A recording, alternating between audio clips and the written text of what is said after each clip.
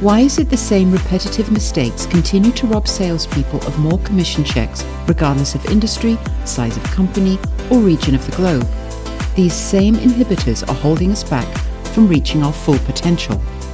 Amongst many industry awards, Ian Selby achieved the accolade of top salesperson in the world at Apple. And in this podcast, he will discuss the issues that sales professionals encounter from his own experiences, confessing to the problems he has endured and how he overcame them, giving the benefit of his wisdom to everyone listening who work in the world of sales.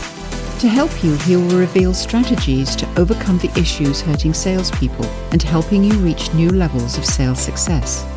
Confessions of a Sales Pro. Less sins, more wins. With your host, Ian Selby. Welcome to Confessions of a Sales Pro. This week, my special guest is a returning guest to the podcast, a gentleman by the name of Dan Zimmer, Regional Sales Manager for Data Visual Marketing in Vancouver.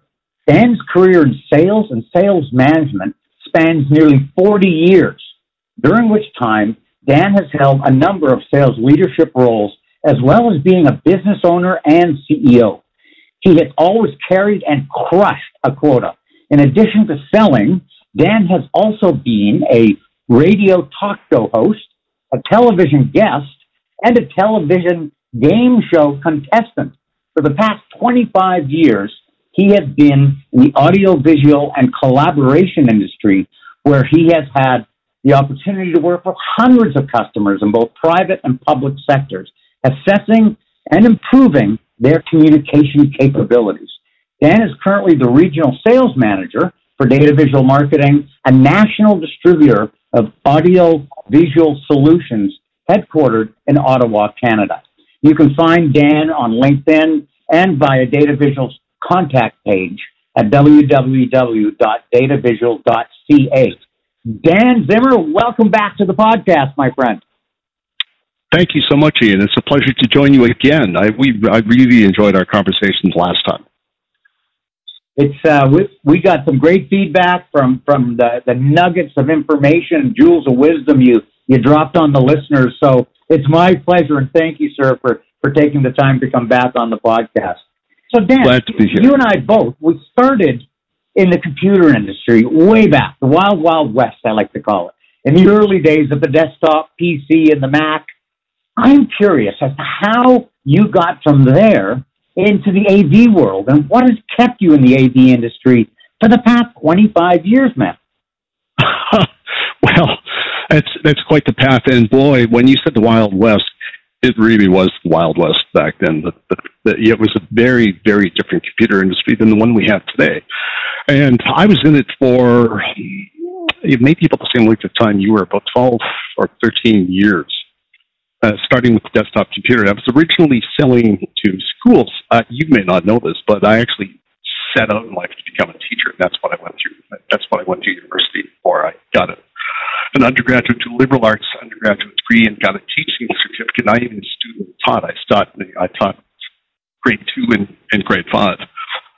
But life intervened, and I ended up in the computer industry. And I did that for a number of years. And one of the last roles I held there was I had my own company. I had my own distribution company. And one of the products that we carried, one of the products of several vendors we carried was this thing from, and I think at the time it was Kodak. You remember Kodak, the film folks? They had this LCD panel that you could lay on top of an overhead projector and plug into your laptop, and it would project your laptop's screen up onto a projection screen. And it was expensive. I can tell you that much as well. I think it was probably close to $10,000 back then. And that thing absolutely blew my mind. Because I have to tell you, when I was student teaching, one of my favorite tools was the overhead projector. Because when we grew up, the teacher faced the blackboard and then turned around and looked at the class. And the overhead projector gave you the opportunity to look at the class while you were presenting visual information to them. I just found it was much, much more effective. And that way you could look at kids' faces and you could watch the light bulbs go on, right? You could look around the room and you could tell who got it, maybe struggling, because you could see them as you were presenting the material. And when I saw this, I thought, what an amazing tool. Because up until that point, if you were giving a presentation, you remember this well, it typically meant standing in front of a group of people. Maybe you had a flip chart as a visual aid. That was the extent of it. And there were handouts to go with that. So it was a very different world from a group communications perspective back then. And I see this LCD thing, and I'm thinking, holy cow, this is just a way more dynamic way of presenting information to a group. And actually, I think you made the introduction to the company I ended up joining, a company called Aurora Visual Systems, but I switched right there. I switched to the AV industry. Plus, the margins were better. And, as we say in sales, follow the money. I followed the money. And I switched to AV, and I've been in AV for the last, slightly more than 25 years, long time. And what's kept me in AV is the fact that it's an exciting space in terms of enablement and the impact it brings to people's abilities to communicate. And that's across business sectors as well. We're a distributor, so our customers are the dealer channel. And we get to work on projects from small mom and pop businesses, SMEs, up to the federal government and everything in between, with every aspect of enabling communication and collaboration. So in many ways, I'd never left teaching. It's really all about helping people communicate their message and educating people on how best to communicate their message. And that brings us to today and some of the things that I'm hoping we're going to be able to talk about. What would you like us to explore? It sounds like when you saw that projector plugged into a PC or a laptop, or maybe they didn't even have laptops back in those days, it was a game changer. And you saw the vision of what this could do, or anyone in the communication, teaching field or business. And I think that's what you continue to do, Dan. You continually look for, discover, and introduce game-changing technologies to help people communicate, collaborate more effectively. And so it seems to be the path you're on, my friend. It's game-changing tools and technology that make a difference for people. So the last time you and I were on and chatting about technology, about your journey, we reviewed some top tips for salespeople to survive and thrive in a hybrid work environment, this new place we find ourselves today. I was hoping we could explore a bit further on that. Do you think, Dan, hybrid is here to stay? What's your gut on this? Well, hybrid is clearly here to stay. A number of organizations like the Gartner Group, Robert Half, there are an abundance of studies, and all of the experts seem to concur that hybrid is here to stay. But the last time you and I talked, the world was still mostly in full lockdown. And so it was really work from home. That's what people are talking about, work from home, that learn from home. The tools to help you work from home and learn from home via video using tools like Zoom and Teams and whatnot. And but fast forward to today, things are starting to open up. And back then, the hybrid workplace, where people were maybe spending some time working from home, some time at the office, it was more of an idea than a reality, right? But today that movement is underway, and it's a huge societal shift. It has ramifications far beyond what we're talking about here. But the idea of people either fully working remotely or spending maybe 1 or 2 or 3 days at the office and the rest of the time working remotely, it's really hard to imagine the genie ever going back into that bottle. And in fact, there have been a number of, 6 months ago, people were talking about what's your hybrid strategy. Now people are talking, analysts are looking at the societal effects and the impact on the workforce for this new sort of hybrid reality. And one of the most interesting things I read recently was Robert Half, the HR company that's responsible for placing a lot of people in positions. they conducted a study where, very interesting statistic, they found that just in job postings, so job postings for professional positions, they've recorded a 190% increase in the job postings that specifically mention remote work. And remote work wasn't even a term 2 years ago. So now a lot of these postings are emphasizing the fact that the position allows you to work remotely or work partially remotely, and there are people out there who are clearly making career decisions based on that. And that's a complete sidebar here, but another interesting impact of this whole thing is the impact on the gig economy. So we hear a lot of buzz in the business press about the Great Resignation and how a lot of people have just opted to not return to their pre-COVID positions or pre-COVID jobs, or to seek different opportunities.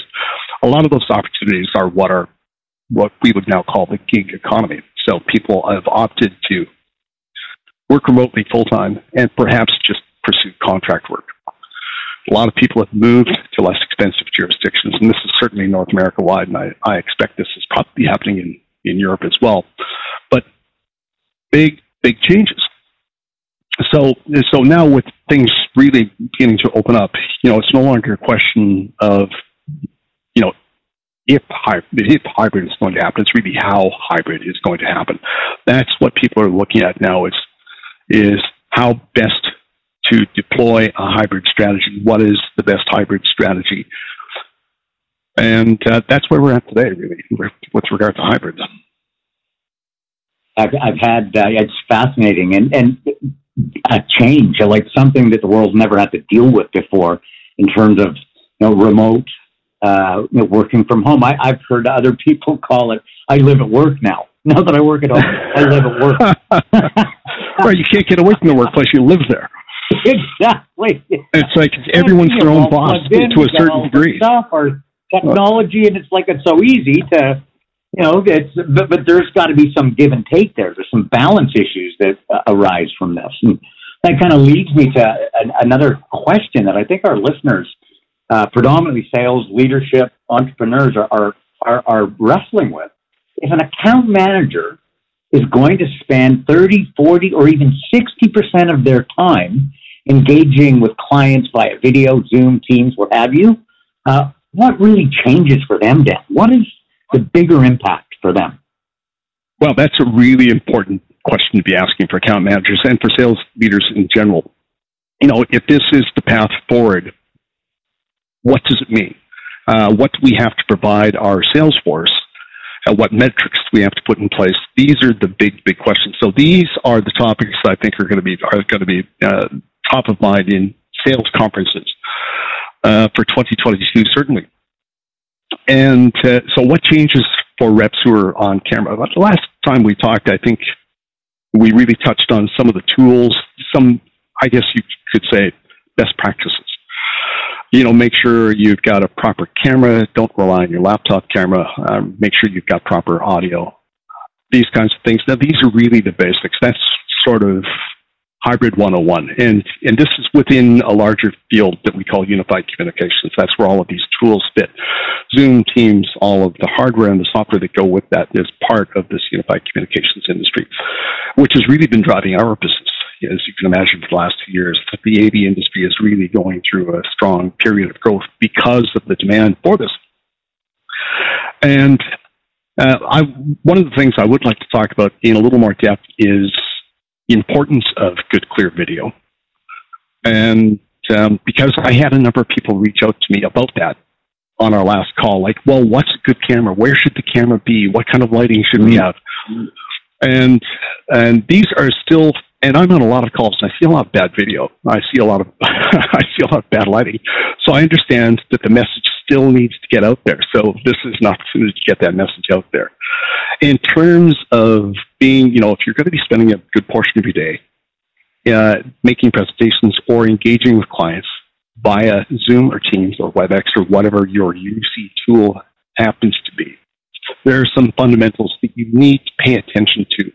And more importantly, we'll look at why. I think last time we just talked about the tools you should use. This time I really want to examine the why in greater depth.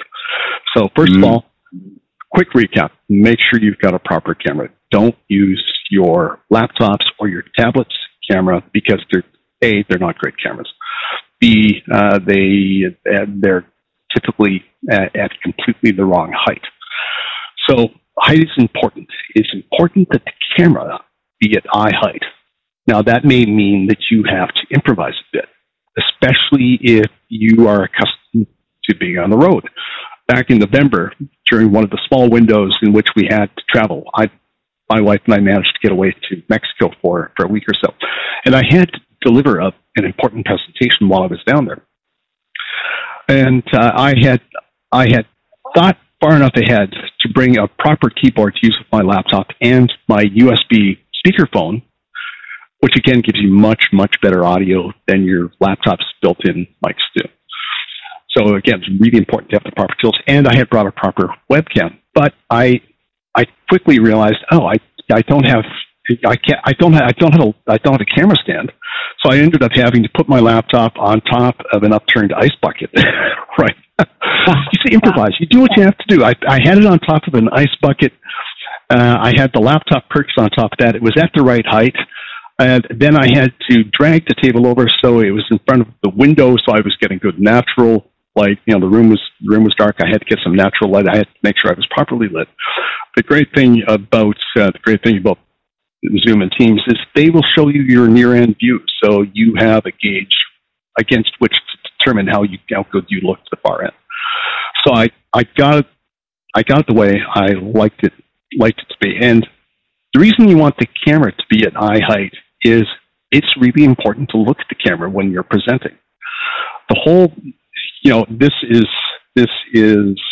are some of the really important things we have to keep in mind when we're doing Zoom and Teams. The goal is to come as close to duplicating the actual in-person face-to-face experience as you can. Now that means looking at a person eye height, making eye contact, doing all the things you would do if you were face-to-face. And you're trying to create the illusion of being face-to-face, as people in the industry say. So you need that camera at the right height. Now, I came across a really interesting tool to help this, because one thing there are people out there who know this and they have their camera at the right height, but one thing you'll see them doing when you're talking with them is they're obviously fairly constantly glancing down at their screen, so they're breaking eye contact with you, which, however subtly, is disruptive. There's just no two ways around that. So I happened to be on a podcast I'm watching a podcast from a gentleman named Mark Bowden. I don't know if you know Mark. He's actually I think he's either in Ottawa or Toronto, but he's a world-renowned body language coach and expert. So he often appears on television to analyze the body language of politicians, and he's got a number of books. A very, very interesting gentleman. But on his personal podcast, he often goes through the kit he uses when he's on the road. When I'm in a hotel, this is the camera I have, this is what I do with the lighting, is all very relevant for a sales professional. And really, that's what Mark is doing. He's selling. He's selling his services. He's selling concepts. So he come across this thing called the PlexiCam. Now, it's not something we sell, but you can find it online. The PlexiCam is a plexiglass bar that clips on the front of your monitor that has a little sliding platform on the front. So what you do is you take that webcam, you put it on this sliding platform, and you slide it down to the center of your screen. So it's going to sit in front of your presentation that you're presenting at the far end. Now, presumably, you know your presentation well enough that having that camera there is not going to disrupt you. And never under any circumstances should you be reading the text off your screen anyway. If you're going to do that, you might as well just email the presentation to the far end. Right. But you can have this, you can position this so that it's in front of your presentation. That way, when you are looking at the slide, you're still making eye contact from the far end. So it's a very effective tool, and I think this thing is under $100, right around the $100 mark.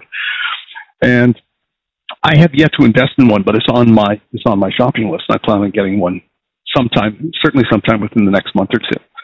I thought that was a great tool. So that's a great way of keeping that camera at eye height.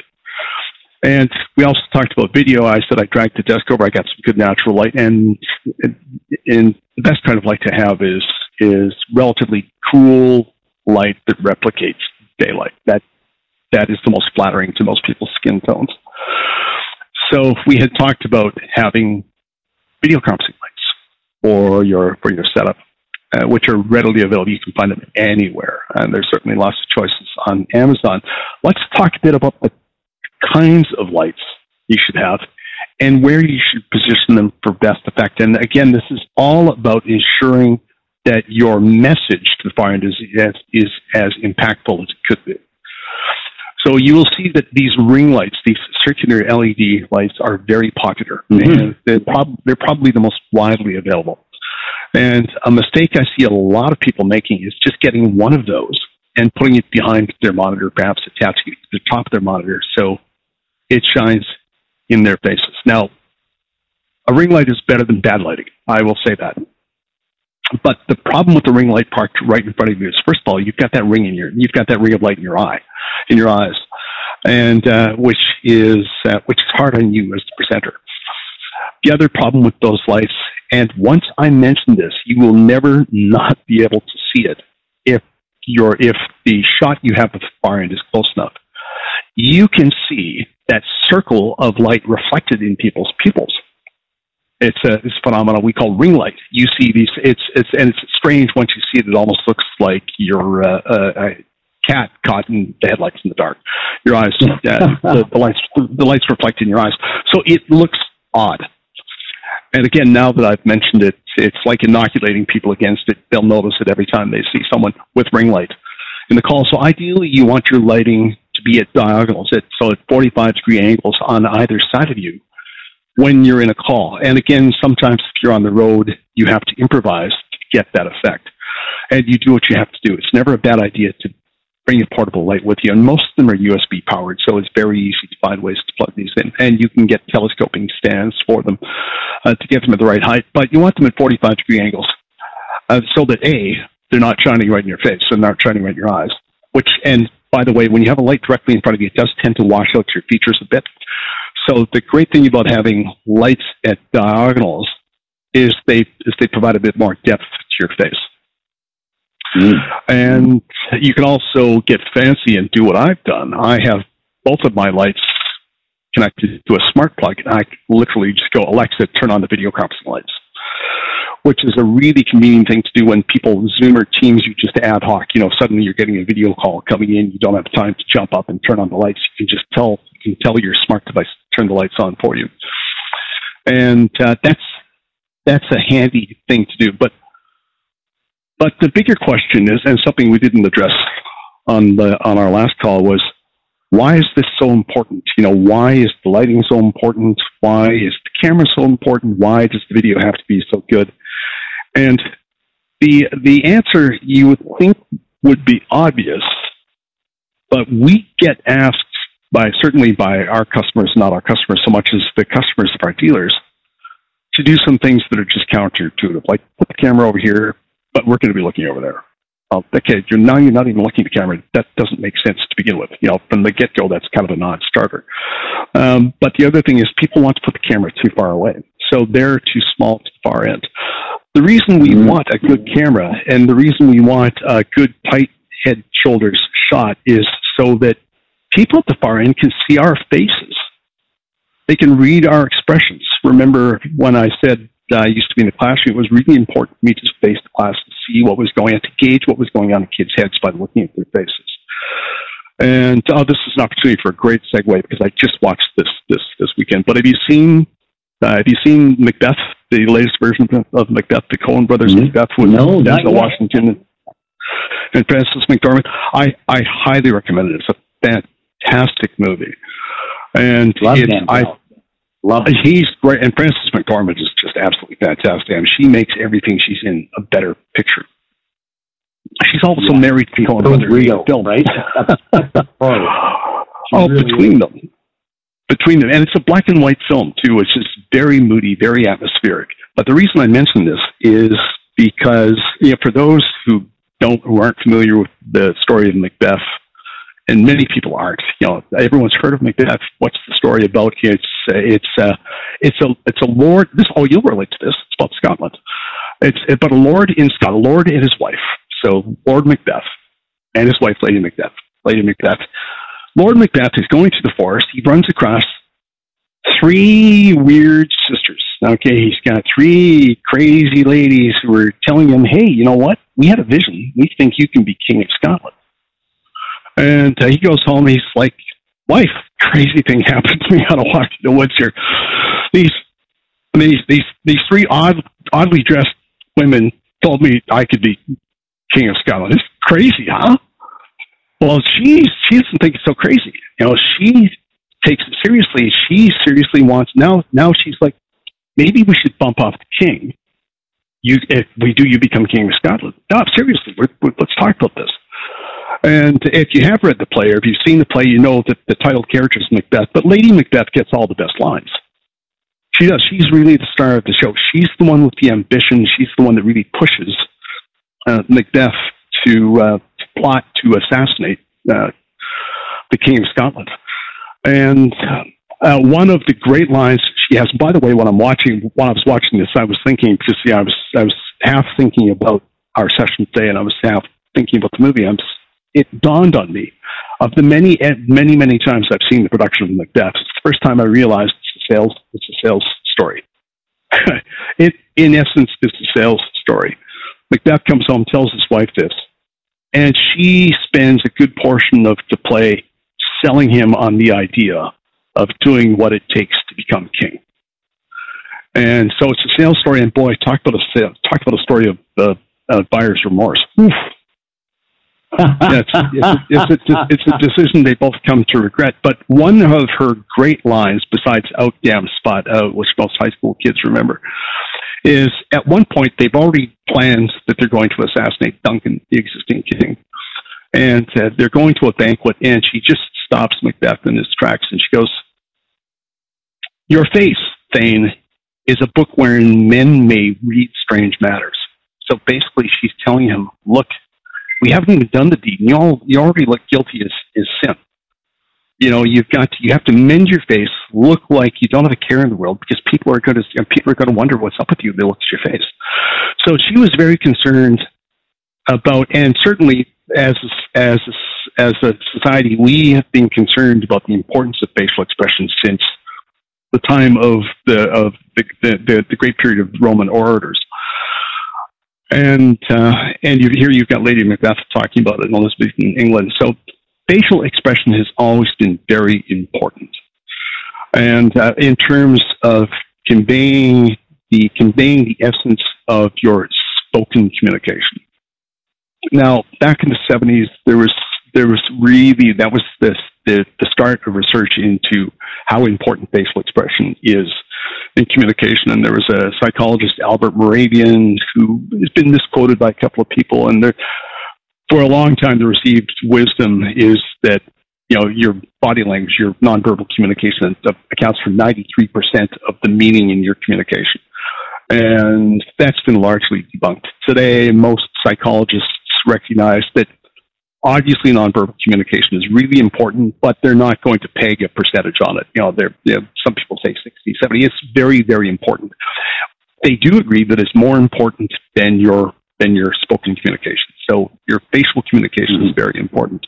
It's by no accident that if you watch All-Star Poker on TV, the players wear big dark glasses the way they wear visors, because they know that it's almost impossible to keep your face from betraying your emotional state.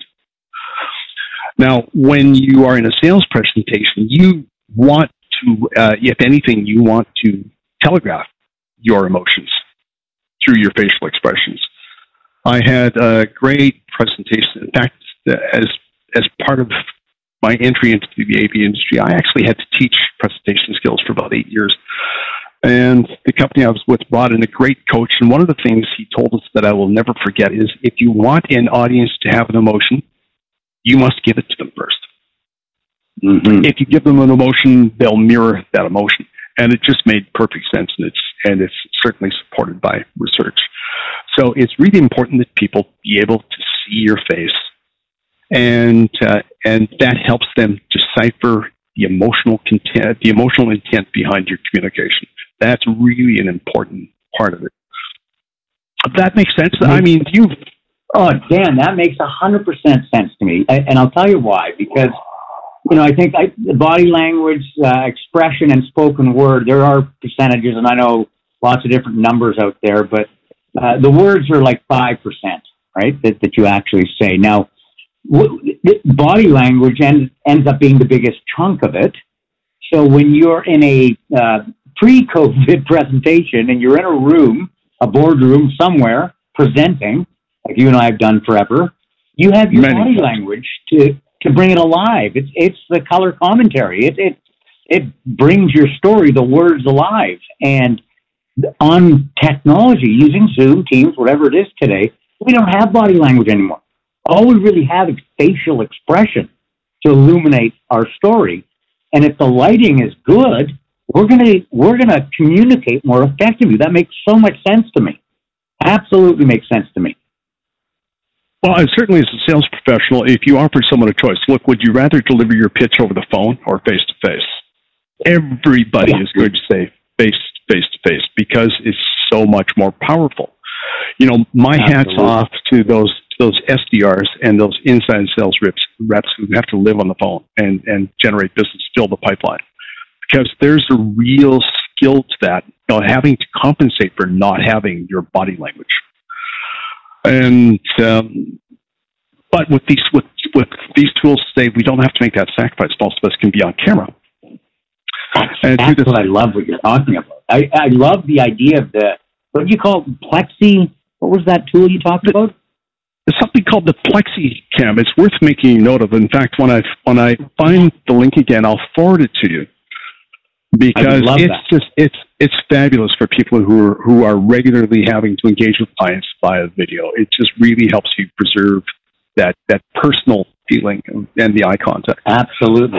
And I'm a big believer in the 3 No's. Know your audience, know your content, and know your objective when you're presenting. Right? Absolutely. If you don't know your content, do some homework on that first, like pre-work. Like make sure you know it cold so that even if you were PowerPointless, you could still communicate the message. So having something right in front of me to say, look at your audience, never mind your slides or whatever it is you're going to talk about, it supports that theory 100%. Well, and on that... Go ahead. Okay, I was going to say, on that topic, because people have asked me this before, was, well, can I use my phone camera? Because... everything I hear tells me that my my phone's camera is fantastic. It's better than my webcam. Or can I use my tablet's camera? These questions come up often, and one thing that photographers are fond of saying is, "What's the best camera you can use?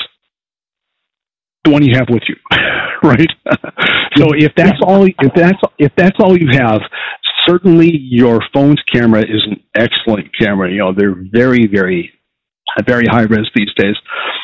There's a reason why that's not the ideal thing to do. One is that you have to remember that you want the audience to see you as clearly as possible. If you're presenting off your phone, the far end view you're getting is really quite small. You're not seeing the far end as clearly as you could. So use the phone if you have to. The camera's very good. You have to make sure it's the right distance. But ideally, do it in front of a large monitor. In fact, if you can get the far end close to life size, the better. It's much easier for you to interpret their emotional state. You just have a clearer view of their faces. One thing you have to keep in mind as well is that these video conferencing codecs that we're using, Zoom and Teams, most of that video is not 1080p. It's not high def. High def would be 1080p. It's typically 720p, which is half high def. So it's a far cry from the 4K video you're going to see on the Super Bowl, or in Netflix. It's just not as clear as people might think it is. So do everything you can to help that and to help offset, to help compensate for that. Now, that's awesome tips on what not, like what, if you have to, you have to, but, there's some right and wrongs even in that setting, for sure. for sure. Oh, absolutely. So hopefully that makes sense to listeners. Make sure people can not just see you, but see you closely enough and clearly enough that they can read your face. That will help your message. Big time. So what are some new UC tools that reps can leverage to improve their impact, Dan? You get asked this every day. I know you do. Maybe you could share with the listeners. Oh, I'd be happy to. And it's a space I watch quite closely too, because COVID is driving a lot of innovation. So we're seeing a lot of interesting tools come out. I just really want to talk about one that I've had the opportunity to use. In fact, I used it in my presentation from Mexico. Is that in many instances, you would love to be face-to-face live on camera with the client, but they're not available. Or you have done the presentation for them. You've done the real-time video presentation with them, and you want to provide a follow-up. Now, it's a simple thing to do to hit record on Zoom.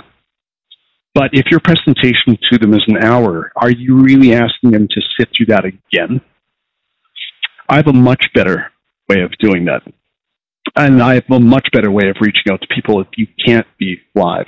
So these tools have been around for 2 or 3 years, but you're seeing a lot of activity in this space with platforms and services like Vidyard or Loom or Soapbox or Wistia. And what they are is non-real-time hosted video services. So they give you the ability to, and this is a fantastic tool. I really strongly encourage people to investigate these. And these are platforms that you can sign up for, and most of them have some free tier for a small monthly fee. You get a few more services. But what they let you do is, using your webcam and your existing laptop, you can log into the platform, and they make it as easy as possible. It's typically just a plug-in in your browser. It's that simple. So you can literally just click record, and with your camera will record you in a bubble. So imagine talking head floating in front of your presentation while it's also recording your presentation. So what the far end gets is a link in the email that you send them that takes you to this short recorded message or this short recorded video recap.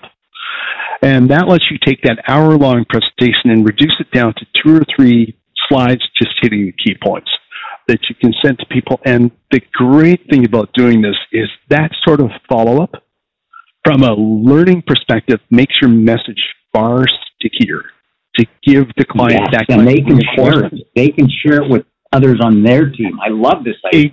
Exactly. It becomes a shareable resource, and you've condensed it down to the essence in that slide.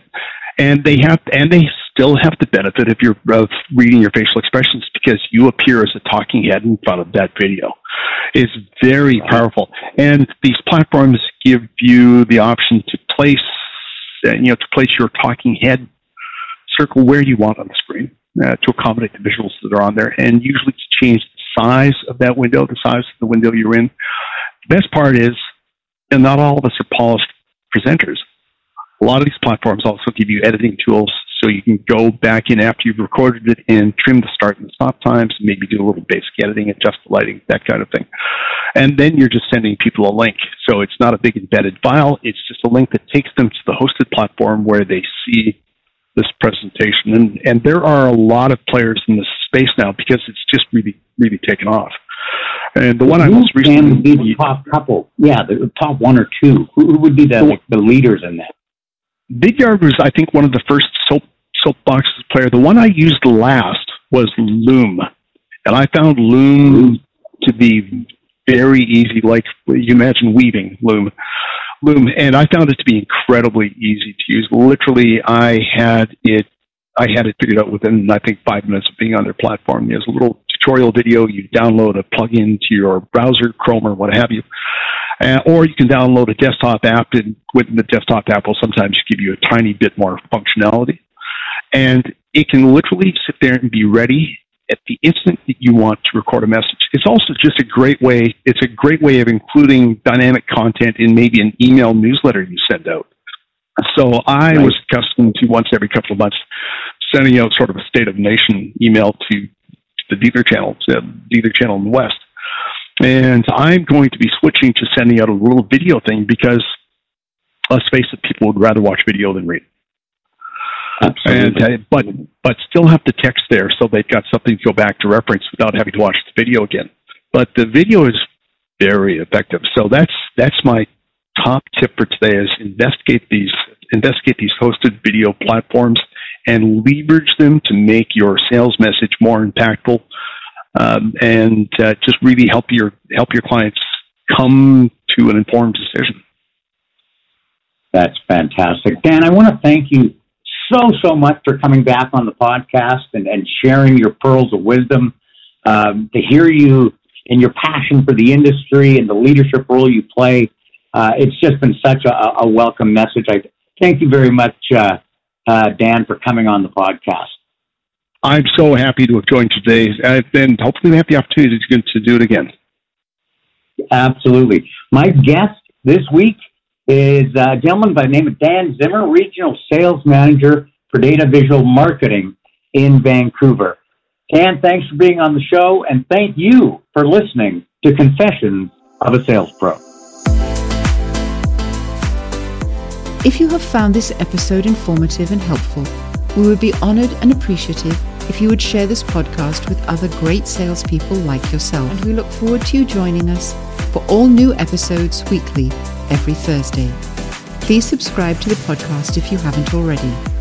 If you'd like us to help you grow your sales commissions, visit us at salesmentoru.com. Confessions of a Sales Pro. Less sins, more wins. With Ian Selby.